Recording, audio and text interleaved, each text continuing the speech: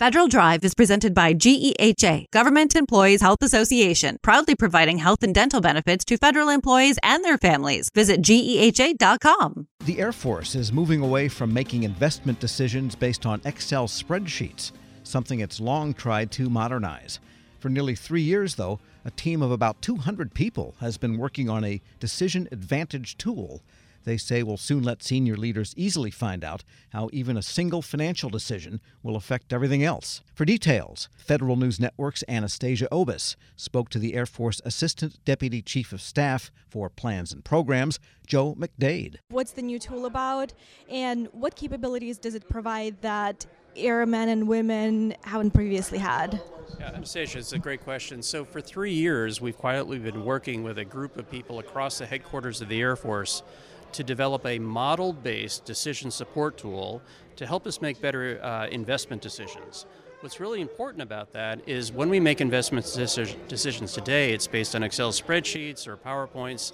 This tool will allow a senior leader to see the dynamic impacts. If you're going to invest in something, how does it ripple across the ecosystems of the Air Force? Readiness, aircraft availability, strategic basing. That's new. That's never been done before. And could you take us through the timeline? The timeline, again, 3 years of DevOps with a tremendous small business out of Silicon Valley. Their name is Rhombus Power. We've developed a platform called Rhombus Guardian. And our first iteration of this tool will be deployed in January. Then there'll be a series of spirals as we continue to gain confidence in the applications. What's really important for your readers to understand is we're going into this complicated decision support tool with our eyes wide open. All models are wrong, some models are useful. I am sure we will get lots of feedback about the models and how it's working. We're going to take all that constructive criticism and make the entire ecosystem better over time. So our commitment in my organization is to make sure we use this for the long term, tune the models over time, to be able to give senior leaders like Secretary Kendall the decision support tools that he's looking for. Could you elaborate on the apps that are coming and what's coming after? Sure. So we have a series of apps to help us build the POM. One of the suite of apps we call What If tools. So when a senior leader says, what if I do something, a lot of the time it relates to force structure. So we've got weapon system sustainment apps, we've got flying hour apps, we have manpower apps. Those manpower apps all of those three are now tailored to specific weapon systems. So now when a senior leader says, I want to add or take away aircraft, what are the costs going to be? What are the implications going to be? What are my strategic basing options going to be? And so on and so forth. And what did you find during testing? One of the most surprising things for us was as we had our most experienced people develop the code and we said, okay, the code is now final, so we can load it up to the cloud. You have to freeze your code to do that. There was a several-month delay before we actually compared the automated tools to the manual process. When we did that, we found out that some of our folks needed more education and training just to do the manual process. So what I dearly hope will happen over time is we will improve both our education and the use of this tool, and there'll be a synergistic relationship. When people question the tool, it may be that the tool needs to be improved.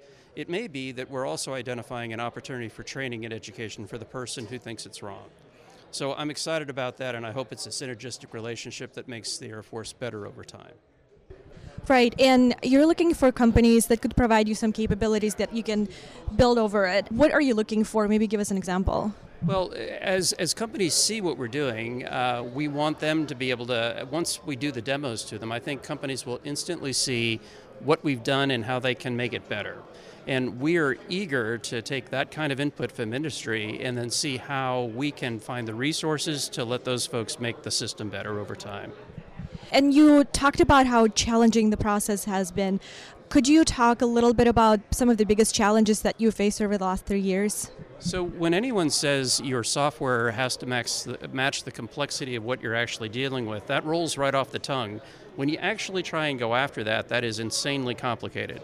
So the Air Force is a whole series of very complicated systems that have very complicated interrelationships. So to create those models is one of the reasons it took 3 years. Now that we have the models in place, as I mentioned in my presentation, we have to go back and tailor each of those large models like weapon system sustainment, flying hours, to individual weapon systems. So as you can see, what starts to happen here is you do the meta models, and then you have to do many tailored models. So the complexity of that ecosystem gets to be fairly large very quickly. And how does it fit into the broader picture? Secretary Kendall is looking for digital decision support tools. We're hopeful that as we launch our initial iterations and the Secretary and other senior leaders start to actually get experience using the tools, that it will become one of the backbones for what the Secretary is seeking to do to make us more agile and more optimized for great power competition. How are you sharing it with other services? How are you working with other services? That's a great question, and we have shared with the Navy in particular. We're briefing CAPE next week. But the point of the entire exercise, and within the Department of the Air Force, we have Space Force. So what we've told the Space Force for some time is what we've done is de-risked your ability to adopt this if you choose to. They haven't made a decision yet, but what we're trying to do is say to both the Navy and to the Space Force, if you decide to go down this path, there's a lot of non-recurring research and engineering that had to happen, and we've already funded that. So it should be an easier choice if they decide it's useful. What are you looking forward in the coming year? What I want to do, again, is back to senior leader decision makers. We're in a very uncertain financial environment. They have to make very difficult decisions. So when a senior leader is striking a balance between readiness, modernization, or procurement, how can I give them the tools so they make informed decisions? And most importantly, understand if you invest in this thing over here, how does that ripple through the rest of the ecosystem of the entire Air Force? I'm excited that you find this newsworthy, and we look forward to working with you and others to get the word out so that we can take advantage of what industry can bring to bear. Joe McDade, the Air Force Assistant Deputy Chief of Staff for Plans and Programs, speaking to Federal News Network's Anastasia Obis. Check out Anastasia's story at federalnewsnetwork.com. Leadership today, especially within the federal workforce, is being tested more than ever before. As the Cybersecurity and Infrastructure Security Agency's Chief People Officer, Elizabeth Comstetter sees a focus on people as absolutely crucial to her leadership style. Comstetter joined Shane Canfield, WEPA CEO, to reflect on her years of experience leading in the federal human capital space. Hello, and welcome to the Lessons in Leadership podcast. I'm your host, Shane Canfield, CEO of WEPA. Today I'm joined by Dr. Elizabeth Comstetter, Chief People Officer at the Cybersecurity and Infrastructure Security Agency. Elizabeth, welcome. Thank you. Great to be here. In your current position at CISA, one of your responsibilities is ensuring a people-first culture. Explain what that is, and what's the role of leadership in creating and shaping that culture? Yes, at CISA, really paramount to our culture is a people-first driven aspect, so that we are really looking at how do we accomplish our mission through our people. And in order to do that, we really value our people. We want them to feel empowered and supported and respected, and also that their managers care about them. So well-being is important. Psychological safety in the workplace is important, so that all voices and ideas are heard. So I like to call it our North Star. Having a people-first culture really starts with the people in order to get our incredibly difficult mission accomplished. In terms of leadership, which is a great question, I think we all know that culture is really driven by leadership and the behaviors that we allow and we reinforce in our leaders. So we really work at making sure that our leaders are bringing out the best in their people every day. So again, that they feel they can bring their voice, especially an opinion that might not go along with the majority of a group, so that we get that diverse perspective, we get those different ideas and experiences. And that's really where we find that it's important that leaders are purposefully bringing out their talent on their teams to enable our mission. Yeah, excellent. We're going through a culture project at our work now. Oh, great. Yeah, it's been 6 months in the making, and it's going really well, but it is work. Yes. And it requires from the top down. So I'm also involved in that. I hear you. Great. Throughout your career, you piloted many different talent management programs, including at NASA, the CIA, the FBI, just to name a few, and you have an amazing career. What have you learned, or how have you might have changed along the way in creating and leading those programs? Yes, and I am so honored to have had a career in public service across multiple federal agencies, always in the realm of human resources and workforce performance. And I think because I study organizations and people in them, I've come to realize, particularly in the federal government, that many of our programs are really grounded in the industrial era thinking, that this is organizationally structured in a hierarchy with boxes and lines on charts, with the center being around jobs and what do we need to get this job done in terms of skills and training. And what I found is that we're really not in the industrial era anymore, where we would promote the smartest people who knew that work and they would then tell the people on their team how to do things and oversee that work. We're now in a digital era and the information era where work gets done collaboratively across geographic boundaries and certainly across org charts. So we like to call it networks or hierarchies, and we really need to, again, unleash people so they can find those other people who are working on similar problems or have the right ideas. And so I really like to think of our work now in the talent programs being human-centered. It's more about the user and the experience than about the rules and regulations. So although we have to have rules and regulations, certainly in human resources, is that person experiencing what they need and getting what they need for their role at that time? So not so much on the job, but on the person. So for example, we're recruiting. What's the applicant experiencing? Because if they're not having a good experience with our organization from the time we're recruiting them, they're going to go work for somebody else. Same thing with like first-time supervisors. We know they need certain training, but telling them to sit in a class for 1 week and then hope a year from now they'll remember what they learned to apply, that's not really human-centered. The human-centered is what do they need when they need it, and building modules or just-in-time training and bringing that to the people, to that user as they need it. So that's really, I think, the most important focus of talent programs today in this era to enable the workers to be the best they can be in their roles. Excellent. New thinking. This is always an interesting question. Has there been a time when, as a leader, that you've made a mistake? And what is that? And I think most important, what did you take away from that? What did you learn from that? Well, I kind of chuckle because I think as leaders we have to learn to recognize our mistakes, admit our mistakes, and that they are opportunities to learn. And so I've had to do my own self-reflection on making mistakes and when things don't turn out the way that I expected them to. Makes me think of a time when I was at the Transportation Security Administration and I was a supervisor, and I was really embroiled with my program. I was the technical leader of it. I understood it. I'd run it for years, and I was making a briefing for a decision that had to be made about this program that was very near and dear to me. And I presented the briefing to one of the very senior people in the agency, and I think there are about 20 people in the room. And I had gone through the briefing, answered all the questions, and that leader then said, okay, I'm going to go around the room and get everybody's opinion, and then everybody gets to vote, which kind of set me aback because there were people in that room that didn't have any technical knowledge about my program. She even turned to the executive assistant there, taking notes on the meeting, and said, go ahead, and I want to hear from you. And I realized, in hindsight, I had stopped listening. I had been in transmitting all of my knowledge and what I saw to be the right way, and I was not listening to different perspectives in the room because I didn't value that they were bringing any kind of input to this particular decision. And it didn't go as I had hoped, and I left very disappointed and was busy blaming the senior leader and how that meeting was conducted, that she let all these people have opinions when they didn't know, in my mind, didn't know what they were talking about.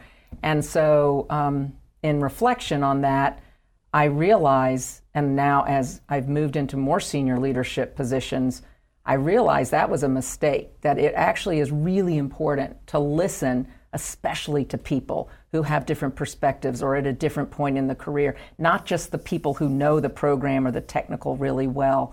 And so that was a mistake I made, and I realized in my own sense I wasn't listening to very different opinions, and I probably should have, because I would have learned more about what was needed for this program going forward than just leaving, getting upset that it didn't go a certain way. So I've really practiced active listening. I've practiced making sure there's very different people on teams and certainly on committees or councils, that we need early careers, people new to the agency, people who haven't walked in the shoes of the technical workforce, because they're asking questions we need to hear for these programs to be successful. Excellent. Your career in talent management means your work is very closely tied to people. And even your title, Chief People Officer, what does that mean to you to be a leader in the federal system with that focus? Isn't that a great title? I just love the title Chief People Officer, and I think it's my dream job, really, to be focused on people and culture and the workforce strategy for the whole agency. And I'm just so excited to be at CISA at this point in time. We're only 4 years young as an agency, so we're really still creating who we're going to become as an agency and what is our culture and what kind of people and talent do we need to be sure we have to be successful. So it's very exciting for me to be in this role with a intentional focus on culture, because it's one of those things, if you leave it to chance and you kind of hope it goes the way you want it to, it probably won't. So by building programs, including leadership development programs, including any kind of training and learning and career growth and engagement programs and listening programs, that's what's really key for, I think, for our agency, and particularly me in this role. I think in the federal government, we got used to doing annual survey, the Federal Employee Viewpoint Survey that OPM, Office of Personnel Management, runs every year. So we would do a survey and we'd read it and we'd say, oh, this is the opinion of our people. And then we would do action plans, and then we'd roll out certain activities that we would hope would increase engagement. In this era, you can't do once a year and understand what your employees' experiences are, what they need, what's working well, and what needs to improve. We need active, ongoing listening programs. So one of the things we're doing at CISA is having more pulse surveys, having more focus groups and what we call sensing sessions, expecting our leaders to have office hours where anybody can come and just talk about what's going well, what do they need, how are things going, because we feel like it is an ongoing need to hear from our people. And I think in this role and over the years of serving, I've also realized there's never a one-size-fits-all. You know, we think certain people need certain things at certain times in their career. There's no one-size-fits-all. Neither can we also customize everything to every individual. So there's got to be a sweet spot in building really great talent programs, but also, like I said, thinking about, can we do this in modules? Can we make it a menu? Can we do it just in time as people need it so they can practice the new skill or knowledge in their role? So I think we have such great opportunity, again, with the technology that enables us to really focus on how we connect people with their work and their team to get things done in very new ways. This is always an interesting question. Is there a figure, either from your personal life, your past, somewhere in history generally, that inspired you, your leadership style, how you view leadership? There are many figures who have been very inspirational to me, but there is one that sticks out, and that's my mother, Paula Brownlee, who has been a very inspiring leader to me all my life. And I think because, first and foremost, she had a strong family and a strong career. And that's something I always wanted.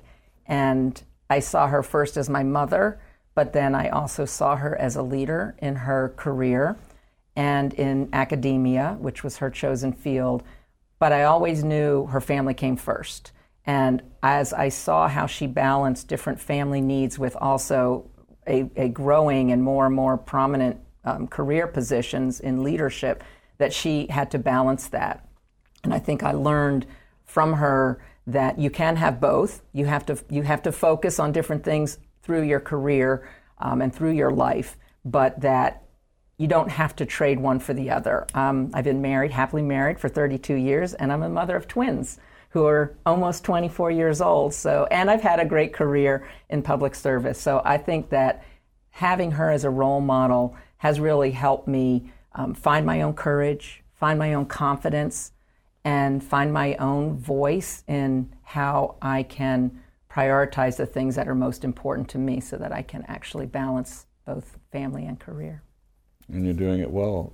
Thank you. Having known you now for 7 or 8 years and worked alongside you, your passion is infectious. Thank you. Your intelligence and the thoughtfulness with which you approach all of these issues, it's an honor for you to be here, and thank you for your time. Thank you very much. I'm Shane Canfield, CEO at WEPA, and until next time, have a great day.